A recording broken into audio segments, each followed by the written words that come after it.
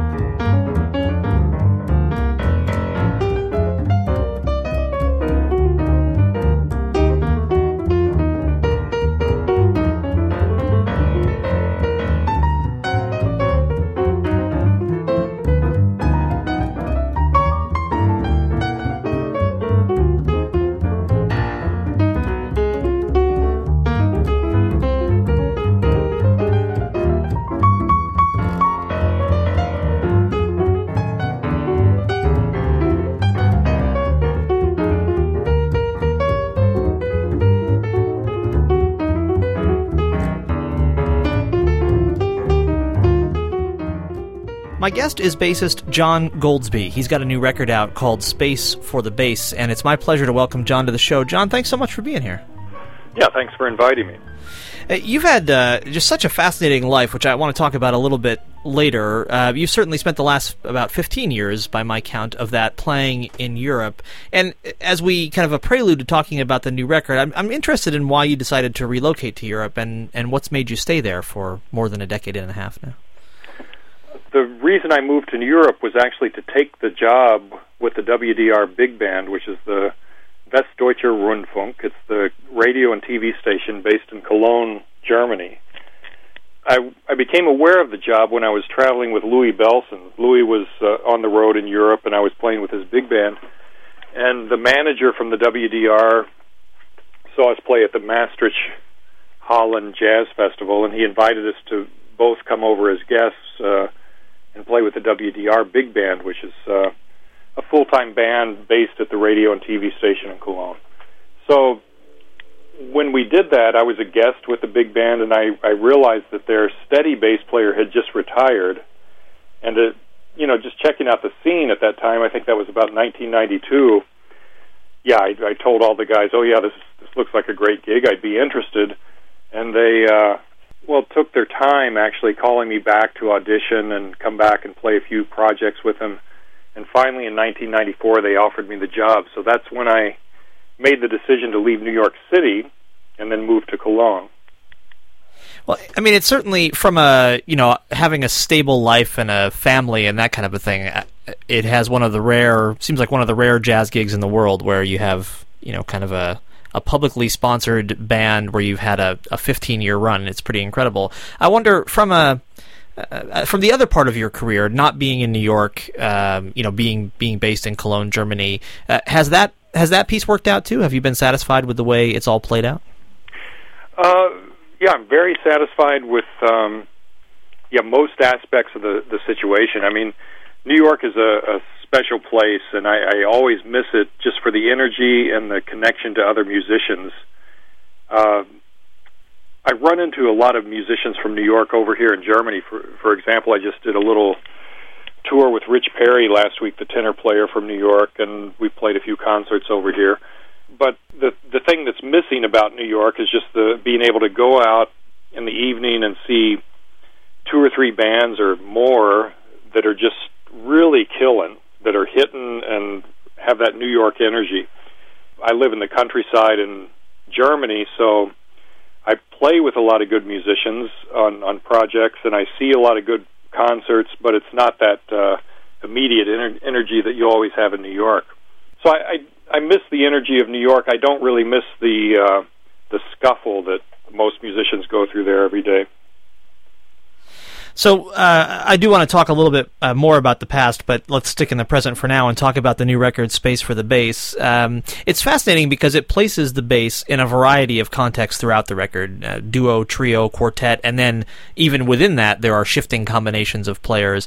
How does your role change in those different contexts, if it does? I don't know that my role changes so much, but I naturally, because it's my record, I just picked scenarios where I felt like the bass was an integral part of the whole musical presentation. So some of the tracks are duo, some of them are trio with no drums, and then there's some quartet tracks with drums.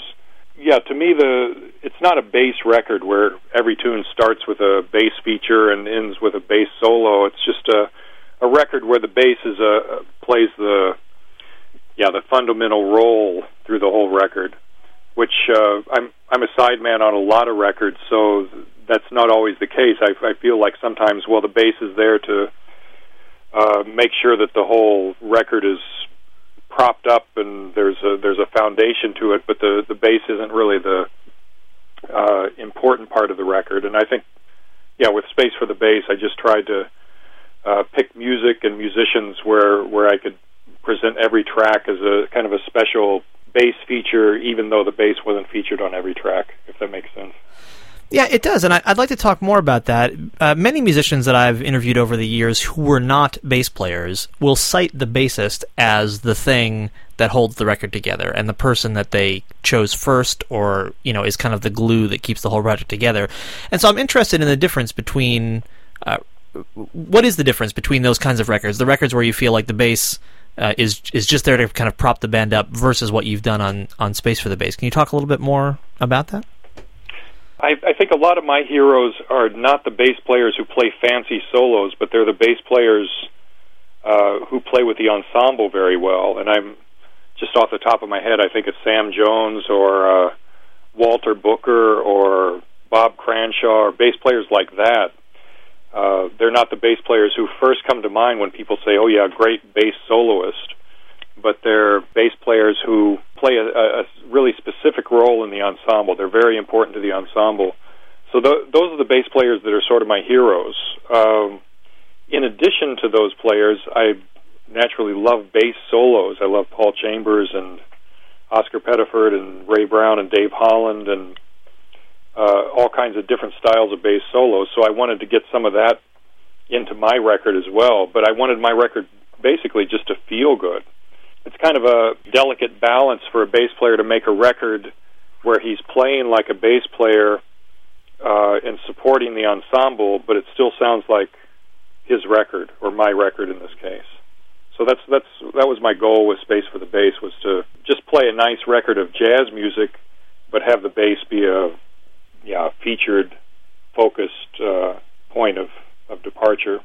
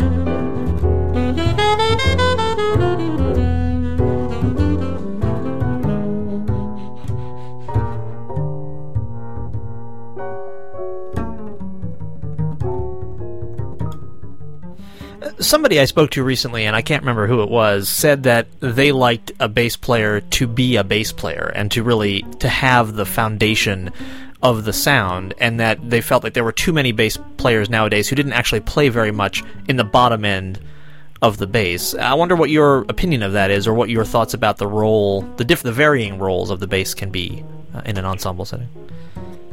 I think that's absolutely correct, that a lot of records are sort of influenced by bass players who maybe aren't thinking with the ensemble sound in mind. They're maybe looking ahead to what they're going to play on their solo or whatever. And the technique and the ability to solo has increased in the last 20 or 30 years among bass players, so there are a lot of players out there who can play a lot of notes and very fancy solos, but yeah, a slick, notey bass solo doesn't mean that the music's going to be much better. So that's an important thing for me, to play the bass in such a way that the music still feels good and everybody still feels comfortable. That the music comes first, and whatever bass solo might happen is just a little interlude in the music. It's not necessarily the goal of the bass player is to mark time until he gets to the solo section and then play everything he knows. I sort of agree that some records are compromised by bass players who maybe don't think of the ensemble sound first and foremost. Of course, your record can only be as successful as the people that you choose to play on it with you, and you've chosen some real first-rate players. Will you talk about the folks who appear on this record with you?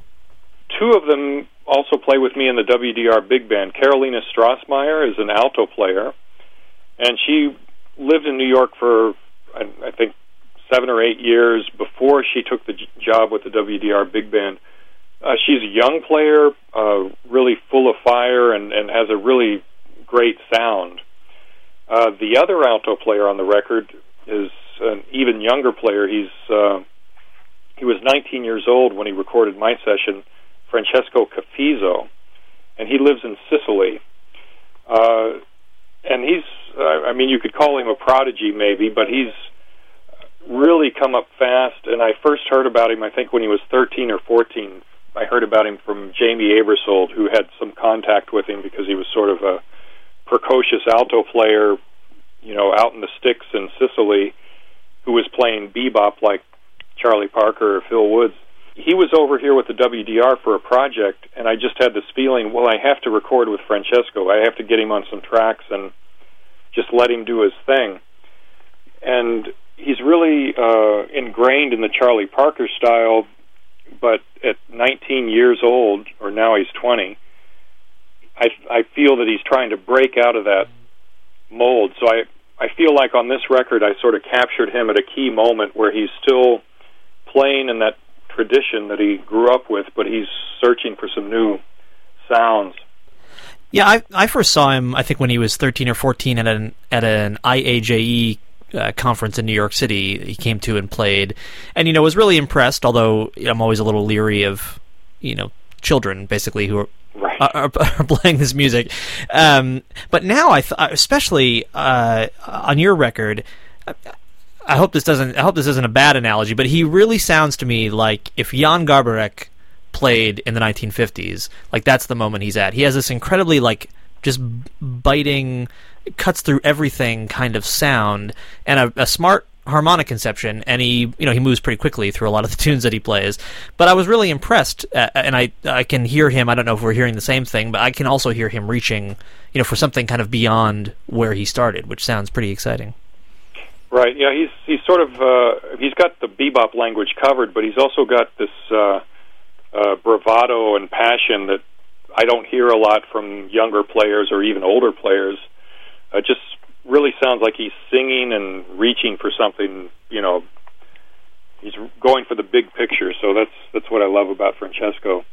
The other two guys on the record, Hans Decker is the drummer in the WDR Big Band, and we play together with the big band maybe 180 days out of the year, and then we play a lot of other little jazz gigs here and there. So I really feel a tight connection with Hans, and he's also one of those rhythm section players who doesn't just play for himself. He's not just waiting to play some slick drum thing. He's just trying to make the music happen. So that's, I feel, a real kindred spirit with Hans. The piano player Martin Sasa is sort of a local hero around Cologne here. He brings over a lot of American jazz artists, and yeah, he's a real bebop-oriented player who just does gigs around town here. So I felt like he was the right guy for this project. Well, John, you kind of just touched on this, but I'm interested in what you look for in a drummer. It's kind of, cliched to say that if you're a bass player, the drummer is the next most important thing in the band. But I am interested in hearing what makes a drummer and bassist relationship work for you. I feel like with Hans, we share that common goal of wanting to make the music happen, whatever it is.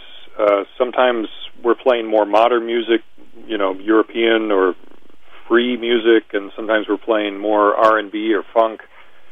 I feel like the bass player and drummer have to set up the rest of the band or set up the soloists to let them play the best they can play.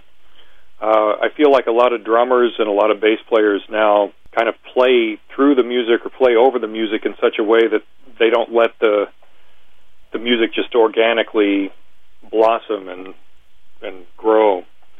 So, yeah, that's what I like about Hans. And most drummers who I really like to play with have that same attitude. They're not coming out of a practice room mentality. They're coming out of more a musical mentality. They're musicians who happen to play the drums, I'd say.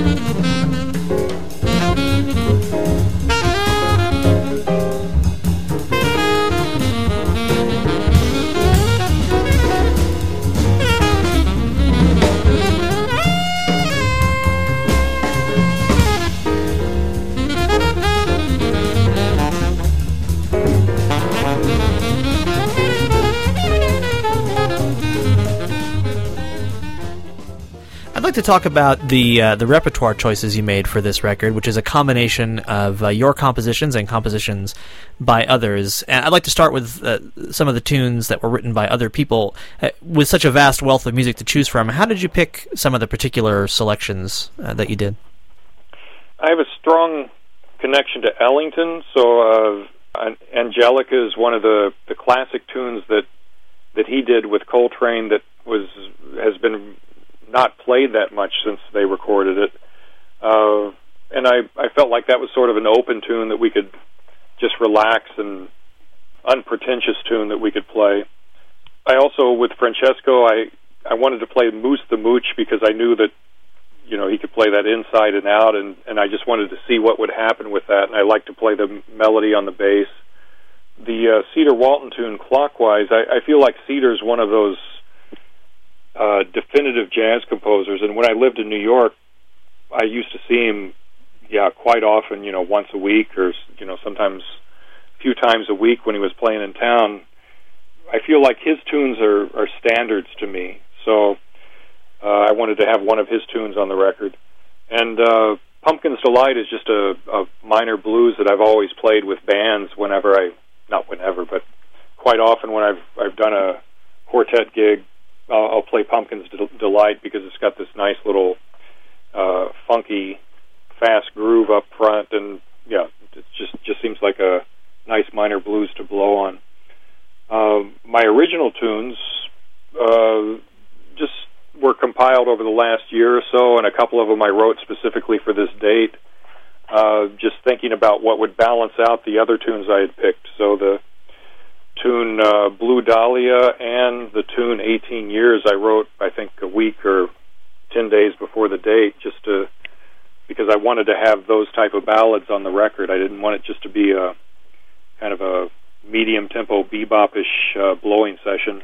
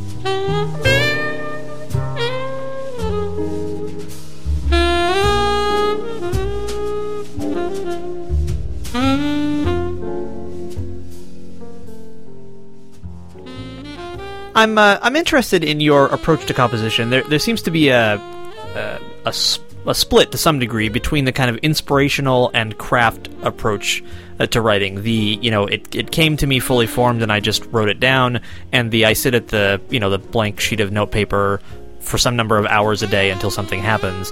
Do you find yourself in one camp or another? Do you find yourself mixing from both styles of composition? How do you approach writing music? I think I mix from both styles because I think if I needed to, I could just go down and sit at the piano and write a tune out based on probably what I'm gathering from other composers, or just maybe a more technical, theoretical approach where I have a basic set of chord changes or an approach, and then I write the melody on top of that.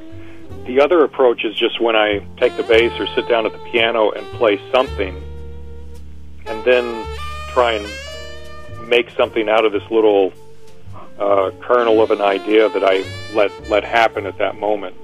So I guess that's the more pure way of composing as opposed to the more technical way. But I feel comfortable doing either way. I've played a lot of free music, so sometimes I'll just pick up the bass and play anything and just see what happens. And other times I'll pick up the bass and say, okay, I'm going to write, or I'm going to play an alternate melody on top of All the Things You Are, or whatever, typical standard I might pick.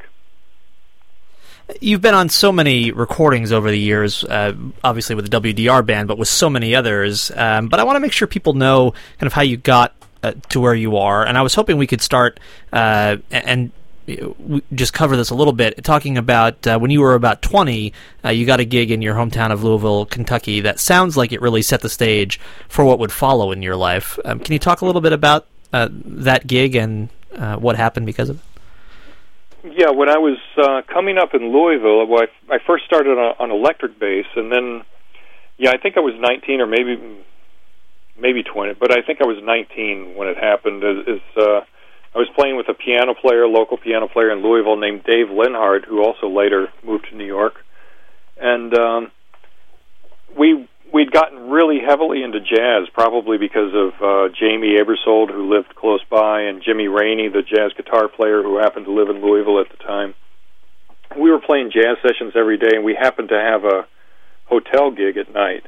We were approached by a club owner who wanted to open a jazz club, and so he basically just gave us a gig 6 nights a week playing at a local jazz club in Louisville, where he was going to bring in name jazz players. And when I think back on that now, I think, oh, that's an incredible gig. I can't imagine being 19, and I couldn't really play. I could play a little bit, sort of knew what I was supposed to do, but I couldn't really play the bass, and I didn't really know the literature. But he for about 9 months or so, he brought in players like Buddy Tate and Barney Kessel, Jay McShann, Johnny Hartman, Buddy DeFranco, and he would bring them in for a whole week, and we would just play with them and learn their music and do our best. And of course, for them, it was just a gig. They were coming through town and playing a week at a club. And for us, it was an incredible learning experience. So I did that for 9 months, and then eventually the jazz club folded, like a lot of those clubs did. And after that folded, I went back and I was working in a lounge band at a Holiday Inn, and I was thinking, well, what was all that? I've got to get out of this town. I got to move to New York. That was the next step. So that was 1980 when I left Louisville and moved to New York. It was either stay in Louisville the rest of my life and probably play at the Holiday Inn or play in lounge bands, or just make a break and get out of there and move to New York like so many other players had done over the years. Was it possible to hold down that Louisville gig and play behind all those great names you just mentioned, in part because you didn't realize the significance of it? I mean, could you have actually comprehended at 19 years old who a lot of these guys were and what they had gone through to get where they were? I think at 19, I thought everybody was much better than I was, and they were. But I was playing sessions with Jamie Aebersold during the day quite often, or with Dave Linhart, who was about my age, my contemporary.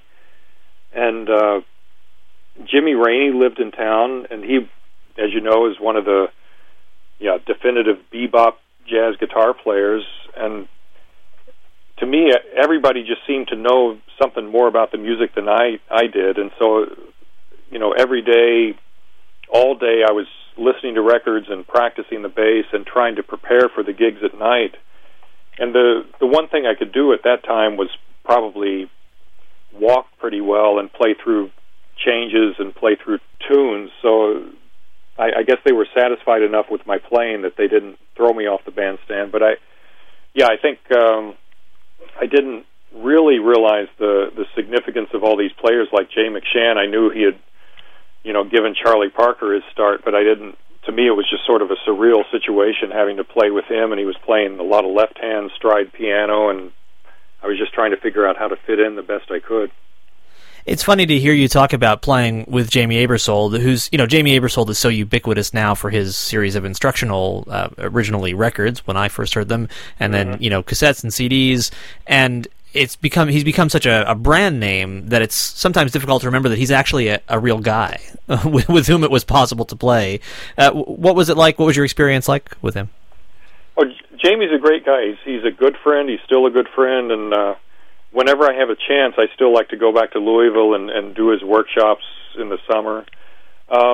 When I came up around Louisville, he was working sometimes as a bass player and as well as an alto player, but I think he found more work for a while as a bass player.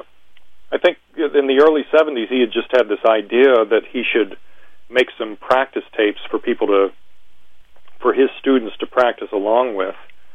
As you know, it turned into a huge industry, a huge he's become sort of an icon or whatever. But he's a very good alto player. He's a real straight ahead guy, real down to earth sort of Indiana hometown boy. When I was going over to his house, he was always challenging us to learn more tunes, and he would loan me records and say, check this out. So I would go over and play a session and get my butt kicked, trying to keep up with him, playing rhythm changes real fast or playing stablemates or Cherokee or whatever. And then afterwards he'd give me a big pile of records, and I'd take them back and check them out for a week, and then I'd go back over to his place and play another session.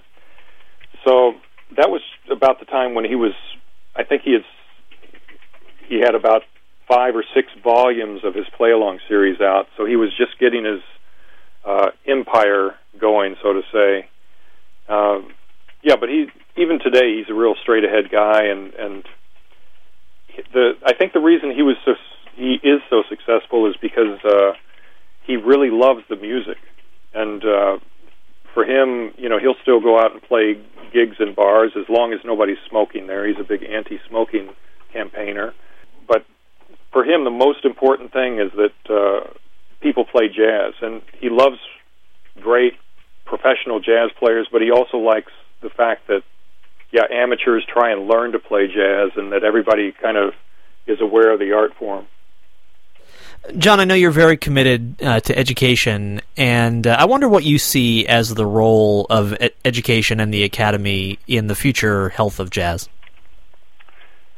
Well, in a way, the schools have replaced the street learning that I went through, so I see it as a good thing and a bad thing. I teach at a conservatory here in Essen called the Folkwang Conservatory, Folkwang Hochschule.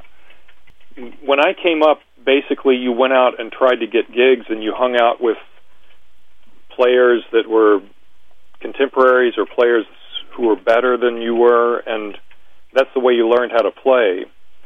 And today, I think a lot of that is missing, that younger players, if they have some talent, they might go to a conservatory or enter a college, and then they expect to be told everything that they're supposed to know, and then in 4 years they get out and then they want a job.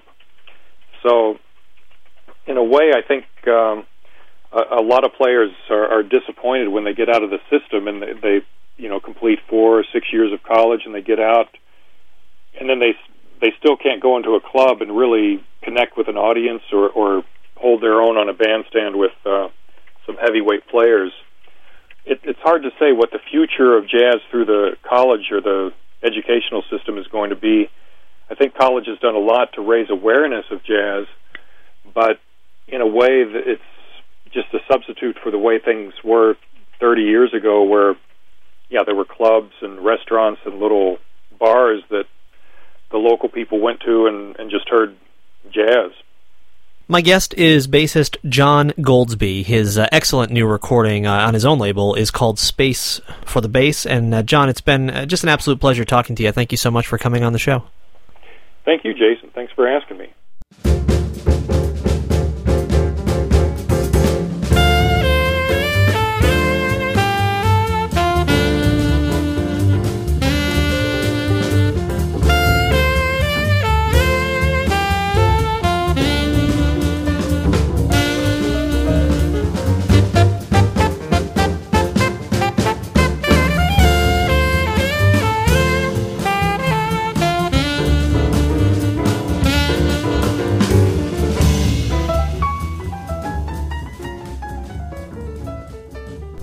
That's bassist John Goldsby from his album Space for the Bass. You've been listening to The Jazz Session. I'm Jason Crane. The Jazz Session is presented by AllAboutJazz.com, the web's leading source for jazz news, reviews, MP3 downloads, and more. Every episode of The Jazz Session is also available for free at thejazzsession.com and in iTunes. The Jazz Session has an email mailing list, which is a great way to win free music. You can sign up at thejazzsession.com. If you're on Facebook, there's a group for The Jazz Session, and I give away music there, too. The theme music for this show is by the Respect Sextet, online at respectsextet.com. Thanks also to Dave Vrabel, who designed the Jazz Session's logo. The Jazz Session is distributed under a Creative Commons Attribution, Non-Commercial, No Derivative Works 3.0 United States license. Thank you so much for listening. Please support live jazz whenever and wherever you can, and come back next time for another conversation about jazz on The Jazz Session.